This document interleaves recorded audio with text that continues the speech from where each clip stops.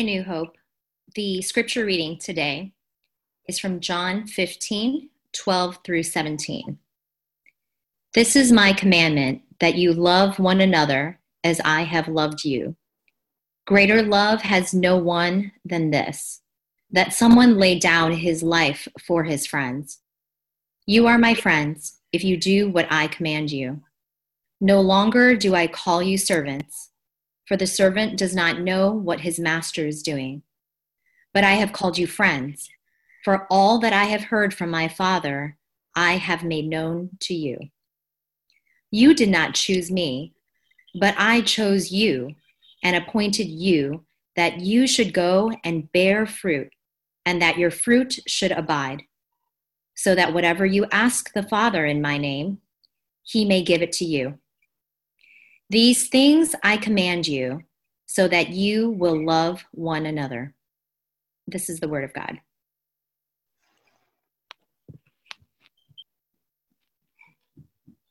I New Hope.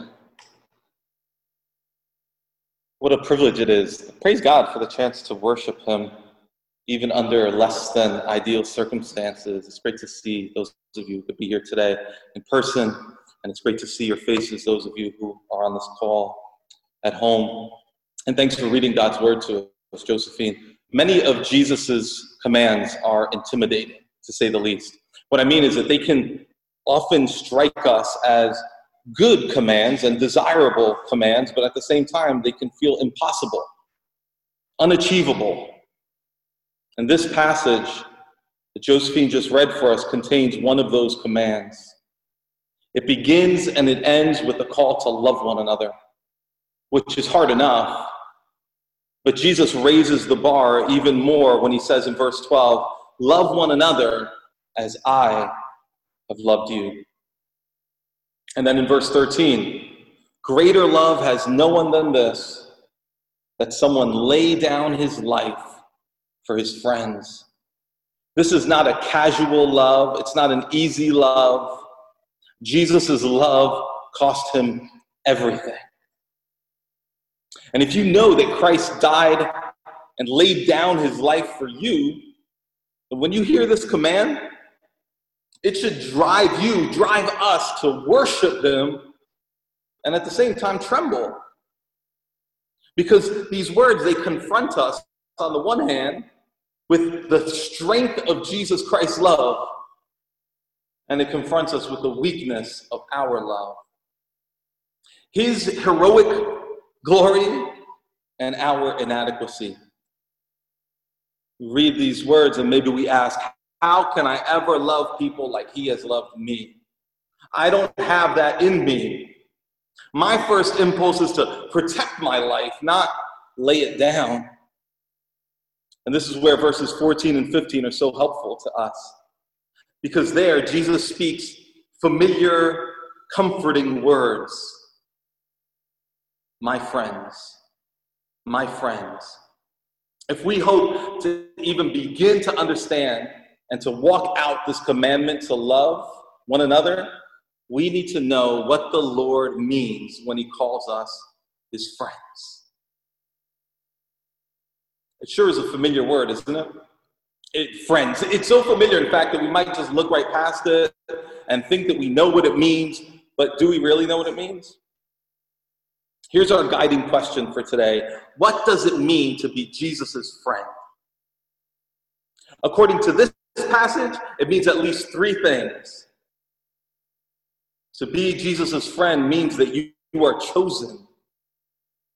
To be Jesus' friend means intimacy, and it also means fruitfulness.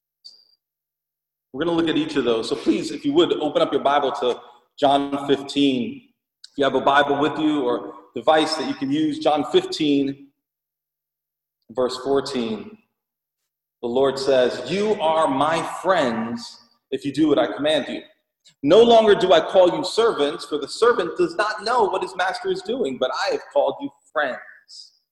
For all that I have heard from my Father, I have made known to you. There's intimacy right there. And then he goes on, you did not choose me, I chose you. You see, chosen.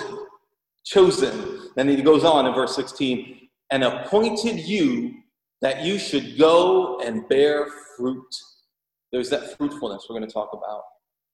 And that your fruit should abide. So that whatever you ask the Father in my name, he may give it to you. These things I command you so that you will love one another. To be a friend of Jesus means you are chosen. Everyone likes being picked, no? Picked for the team, invited to the party. It always feels good. Any of you kids who might be out there, what does it feel like when a friend has a special get-together, just a small get-together with some other friends, and they decide to invite you? It feels good, doesn't it? It still feels good when you get older, when you're an adult. Everyone loves being chosen. But the choosing that Jesus is talking about here is much more profound. When he uses this word, he's using the language of covenant. Covenant. And those Jewish men who he was speaking to, they would have recognized that right away.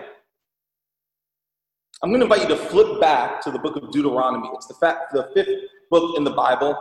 And we're going to go back and forth a little bit between Deuteronomy and John. So if you open up to Deuteronomy chapter 7,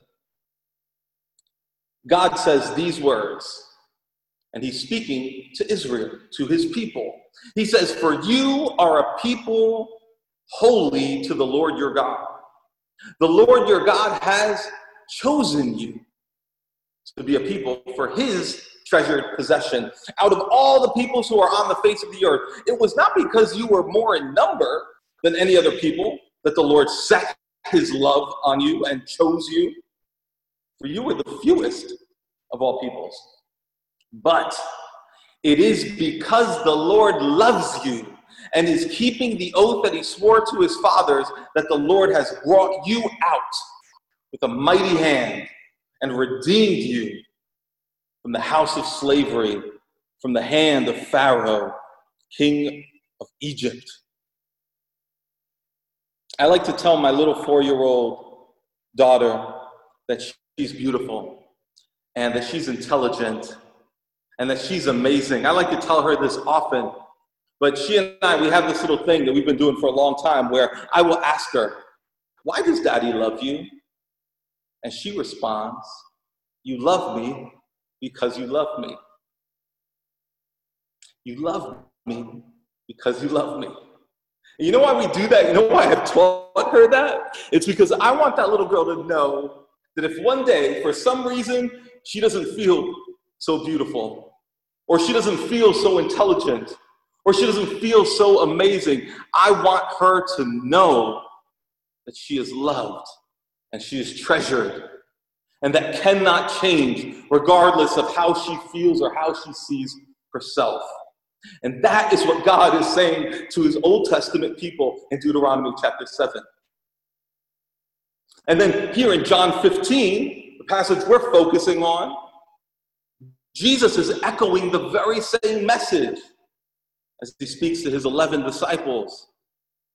Brothers and sisters in Christ, he's talking to you, to us. Only here in John 7, it's warmer. His words draw us even closer. He says, "You're not just my people or my servants, you're my friends." Imagine that. The King of creation is saying, "I chose you to be my treasured, beloved friend." Why? He loves you because he loves you. It's what he says in Deuteronomy 7, verse 7 and 8. Essentially, the Lord set his love on you because the Lord loves you. That sounds circular, doesn't it? What he's saying is that he loves you by free, sovereign choice. There's no other reason that it can give for loving you other than he loves you by choice. But the Lord's choices are not fickle. No, he says in verse 8 of Deuteronomy 7, he is the Lord who keeps oaths, all of his oaths. And this love, this friendship that he has extended to you, is sealed by an unbreakable oath. The Lord has sworn, and he has bound himself by covenant to you, to treasure you, to never leave you, forsake you. He has set his heart on you. All of that is packed into these few words, my friends, I chose you. That would come to mean a lot to those men whom Jesus was speaking to on that Thursday evening, because very soon they would all let Jesus down. But they could now know that their failures could not break the friendship with Jesus, because Jesus does not break his covenants. The Lord never breaks his covenants. We set conditions for our friendships, don't we? We say, yeah, I mean, we're friends, but I'll put up with so much, but not more than that. There is a line. Dane Ortland, who wrote an amazing book called Gentle and Lowly, says this: all our human friendships have a limit to what they can withstand. But what if there were a friend with no limit, no ceiling on what he would put up with and still want to be with you? That's Jesus. And I love what he says there. It's not that there's no ceiling on what he would put up with because he has to be with you. No, because he will still want to be with you. That's Jesus. You see, he didn't choose to enter into friendship because he believed that he could trust you, or because he thought that you had a lot to offer him. Jesus' love is not reactive. That is, when he chose to set his heart on you, he wasn't responding to something you said or did. So he won't take back his heart from you because of something you said or did. I heard someone recently draw a distinction between covenant friendship and consumer friendship. Consumer friendship looks like this. It's when we stick around and we stay friends because we benefit from the relationship. We get enjoyment out of it. Or maybe we get affirmation, or we get positive experiences out of it. And there's nothing wrong with that. But if the friendship ceases to be beneficial, if it gets too hard, or it requires too much, we're out. That's consumer friendship. When we're asked to forgive too much, to be patient, and the friendship becomes no longer worth it to us. And we're like consumers who will withdraw our investment and look elsewhere for a better investment. That's not Jesus. His covenant friendship is rooted in an oath to never withdraw. Not only will he not withdraw his commitment to you, he will not withdraw his affection, his heart from you. In Jesus Christ, we are given, listen, this is Dane Ortland again, in that same book I just quoted, Gentle and Lowly. He says, in Jesus Christ, we are given a friend who will always enjoy rather than refuse our presence. He will always enjoy rather than refuse our presence. Jesus' love initiates, it doesn't react, and it perseveres, it doesn't withdraw. He says, you didn't befriend me, I befriended you. And this choice to befriend, it takes on even more meaning when we realize that he chose to lay down his life for his friends. Back in Deuteronomy chapter 7, verse 8, God says that it's because he loves his people that he brought them, quote, brought them out with a mighty hand and redeemed them from the house of slavery, from the house of Pharaoh, king of Egypt. You see, God's love led him to rescue, to redeem those he loved. And that's what Jesus is saying here. It's what he has in view here in John 15, when he hints at what will happen in just a few hours. He's going to rescue his friends, and it's going to cost him everything. He won't redeem them from Pharaoh. He will redeem them from slavery to sin and death. And he will do it by laying down his life. That word that Jesus uses in John 15:13, to lay down his life, it also means to set down, to put down. The way you might stand at a counter to pay for a cup of coffee. When you get your coffee, what do? You set your money down. There's the cash. There's the payment. Jesus knew our sin. He knew what it would cost to buy our freedom, to pay the debt that we owe. He knew it would cost his life. And so he chose to stand at the counter, at that cross, and he set his life down. And the debt was canceled. In the words of Colossians chapter 2, it was nailed to the cross. See, to be a friend of Jesus means to be chosen. It also means intimacy. To be a friend of Jesus means to be chosen to enter into intimacy with him. And we see that intimacy here in a few different ways in John 15. Look at verse 15. He says, "No longer do I call you servants, for the servant does not know what his master is doing. But I have called you friends. For all that I have heard from my Father, I have made known to you." Everything I've heard from my Father, I've made it known to you. Hear what Jesus is saying. He's saying, I've let you in. I have welcomed you into my conversations with my Father. He speaks to me, and all I've heard, I've passed it on to you. The doors are open for you to come in and be a part of this relationship. We're not holding anything back from you. That's closeness. That is intimacy, not only with Jesus, but through Jesus. It's intimacy with the Father. This is a kind of friendship that welcomes you in to the warmth and the fellowship that the Father and the Son have experienced eternally, that they have never not experienced. You've been welcomed in. Back in verse 9, Jesus said, "As the Father has loved me, so have I loved you. Abide in my love." You see what he's saying there?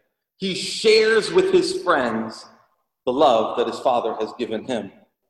My Father's given me this love. It's precious to me. I give it to you.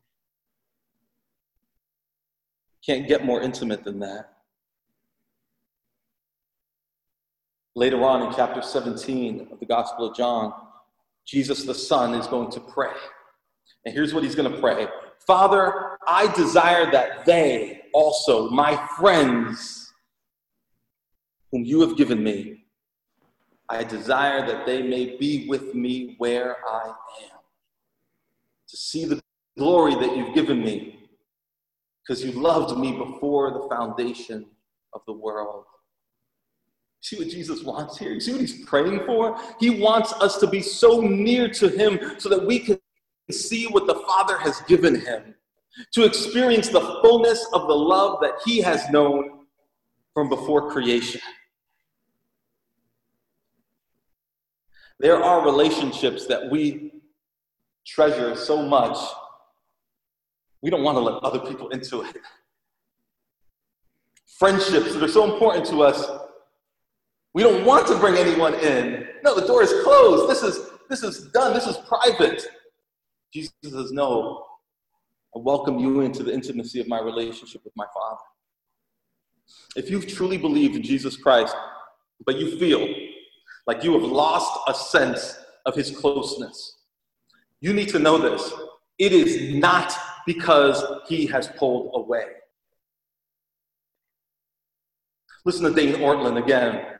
Quote, "This is a companion whose embrace of us does not strengthen or weaken. can't get stronger, and it never gets weaker. He embraces us fully. With some friends, you're always on eggshells, no? Like you feel like if you say the wrong thing, if you do the wrong thing, the relationship's not going to be the same. With some people, you feel like if I say the right thing or do the right thing, then they will love me. But if I screw up, if I let them down, they're disappointed and they pull away. Maybe they don't say, no, I don't like you anymore, you're not my friend. No, but you can feel a certain coldness. The communications aren't as frequent. The words aren't quite as warm anymore. They've pulled away from you. Maybe it makes you feel like you're always just one failure away from losing their friendship altogether. But that is not Jesus.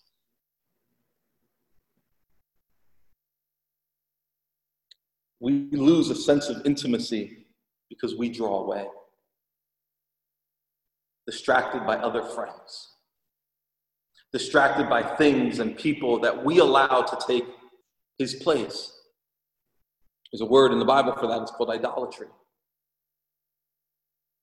Or we knowingly ignore his words, and we ignore him. Instead, we start listening to the enemy of our souls instead of our friend. And we stray so far away from him because we're prone to wander. Lord, we can feel that. And the result of that straying away, that wandering, that drawing back, the result is a felt sense of distance between you and the friend who chose you and will never leave you or forsake you. But the warmth of that intimacy feels like it's gone. And you need to know this. His heart for you has not changed. He calls you back, in fact. If anything, he's got more mercy for you now. More concern for you now while you're drawing away. He's not pulling back. He wants to pull you in. He prays for you. He wants to welcome you.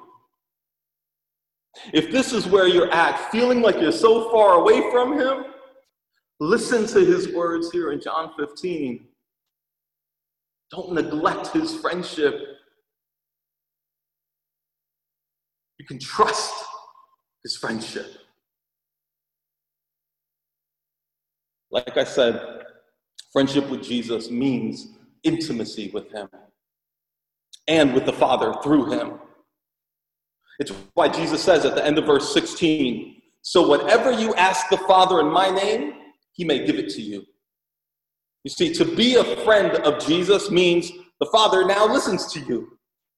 And he will give you whatever you ask in Jesus' name. And Jesus' name is not some kind of magic formula or something we just kind of tag on to the end of our prayers to make them valid and acceptable. No, to pray in Jesus' name, it means, first of all, that because you are a friend of the Son, you can now bring your desires to the Father.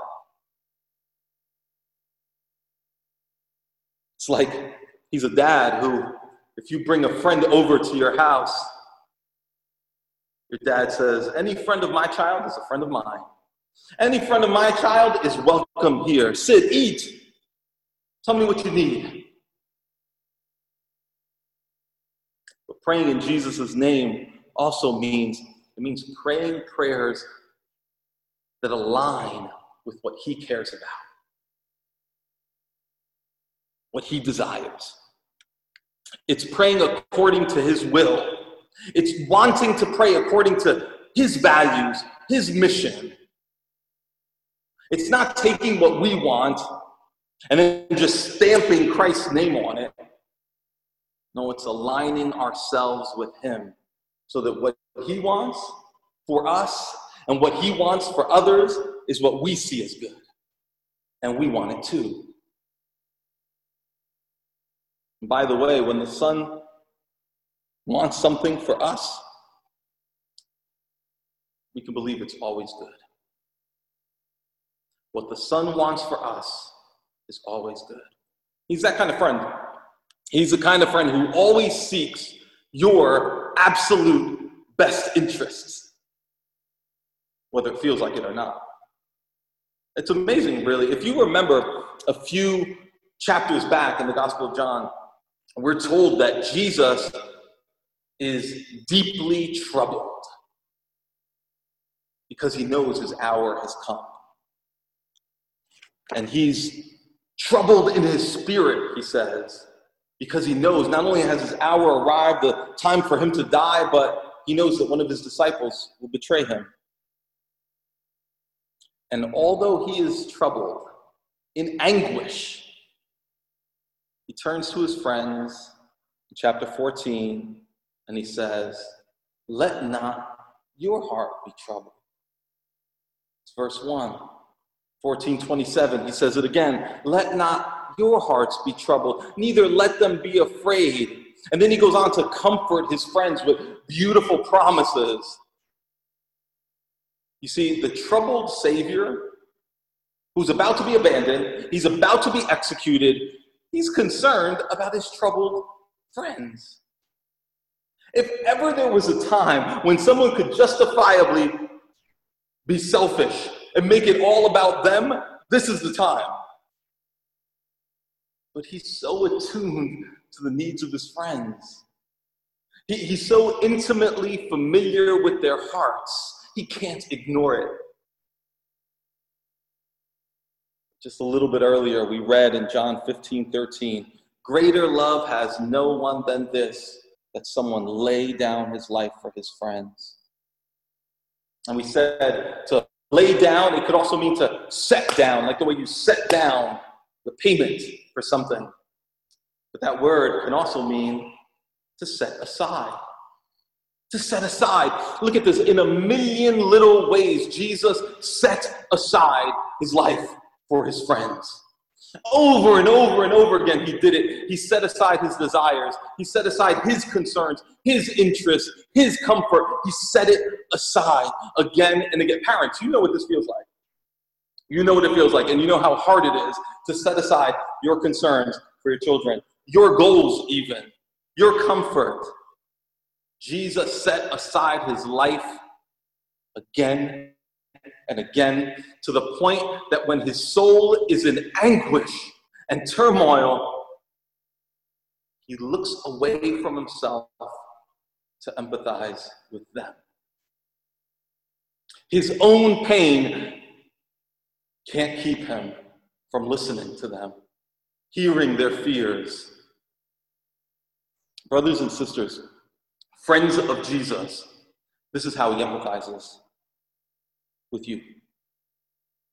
Has anyone ever shared a burden with you, like a problem, and you thought, "Oh goodness, if they only knew what I was dealing with, they wouldn't tell to me about their problems"? You think you've got trouble. You don't say it, but you think it. Often we're so self-focused, we don't have time to concern ourselves with someone else's trouble. Or maybe we're just so overwhelmed, you don't have the bandwidth to care. Jesus sets aside his own life and he cares for yours. That's intimacy. Lastly, to be a friend of Jesus means fruitfulness. Fruitfulness. Look at verse 16. Once again, Jesus says, "You did not choose me, but I chose you and appointed you that you should go and bear fruit, and that your fruit should abide."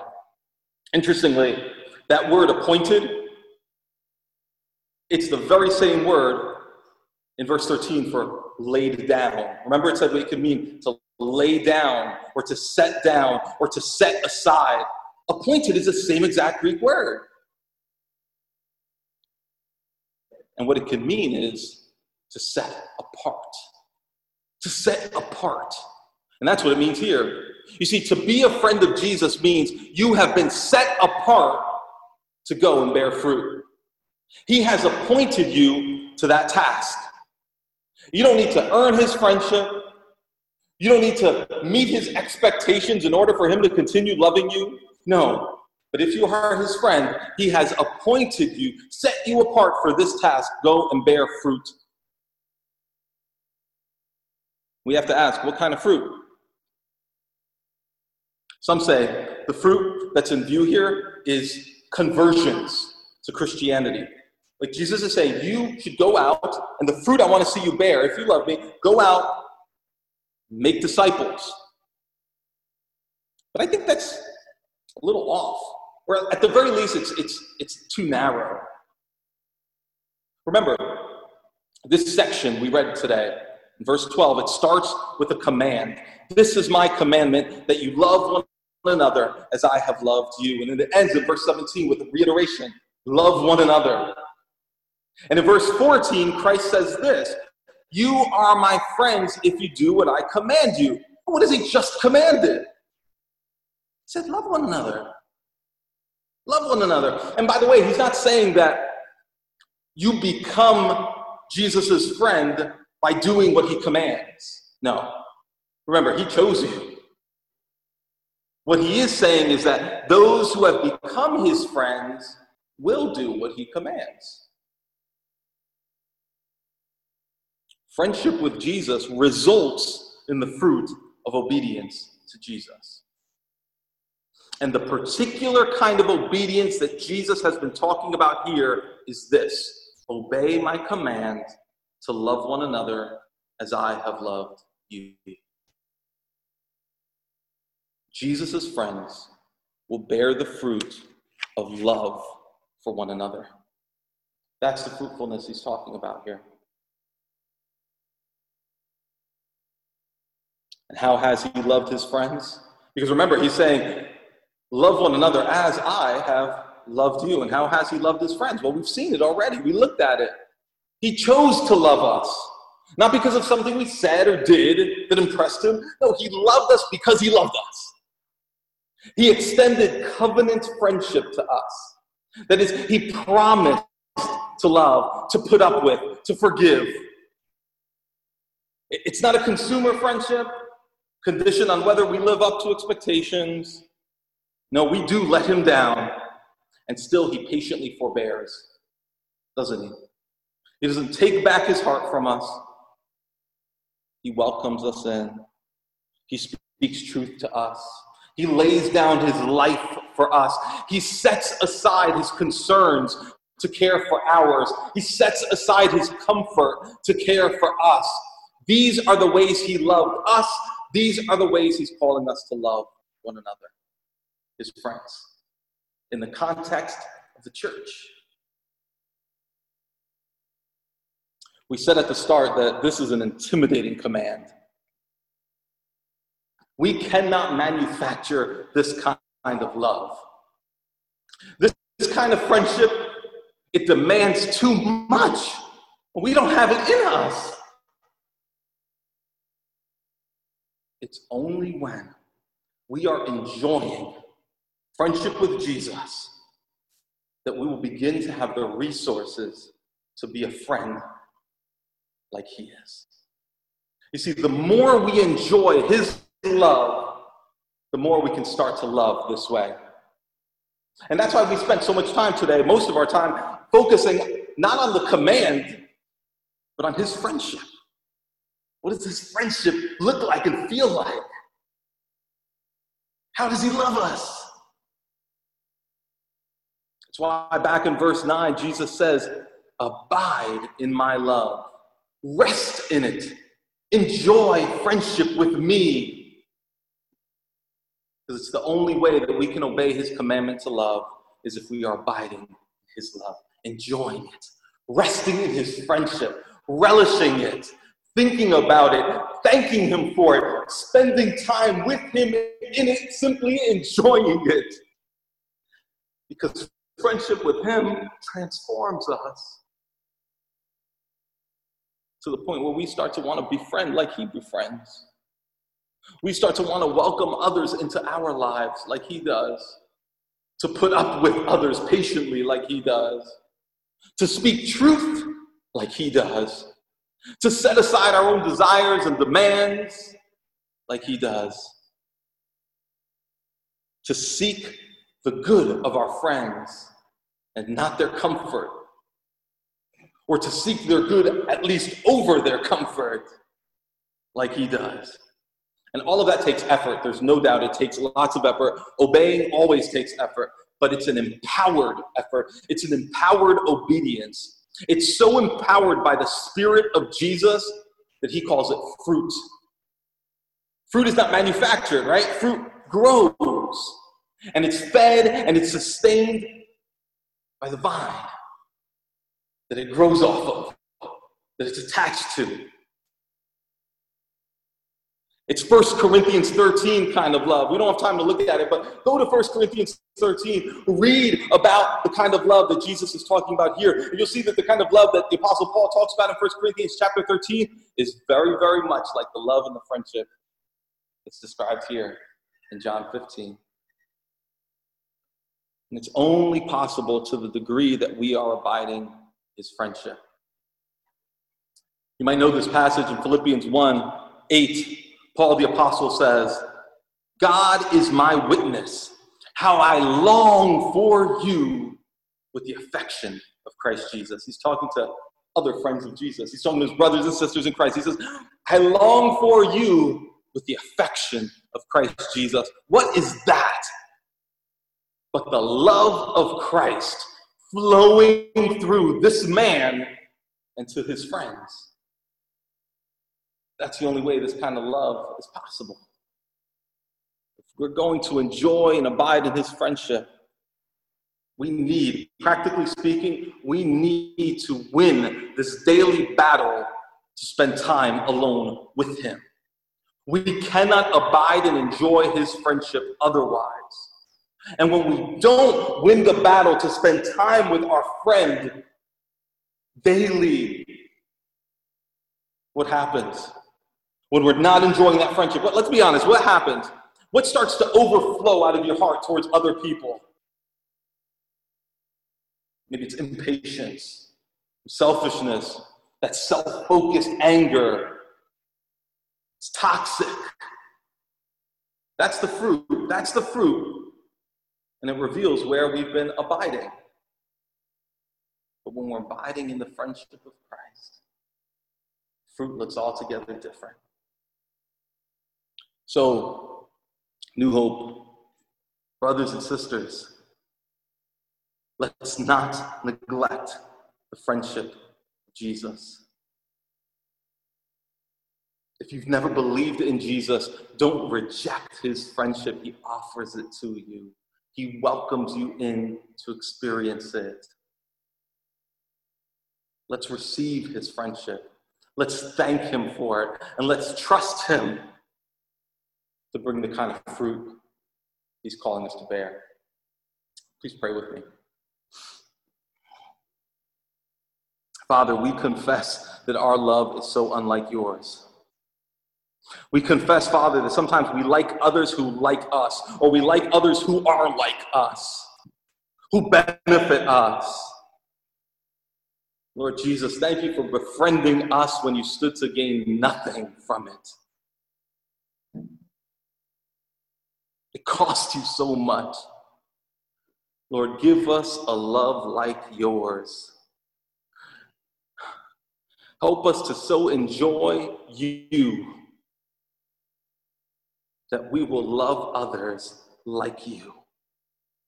We ask for this, Lord. We ask for it expectantly and confidently because we believe that this is your will, Jesus. You've told us this is your will. It's your command. So we ask expectantly in your name. Amen.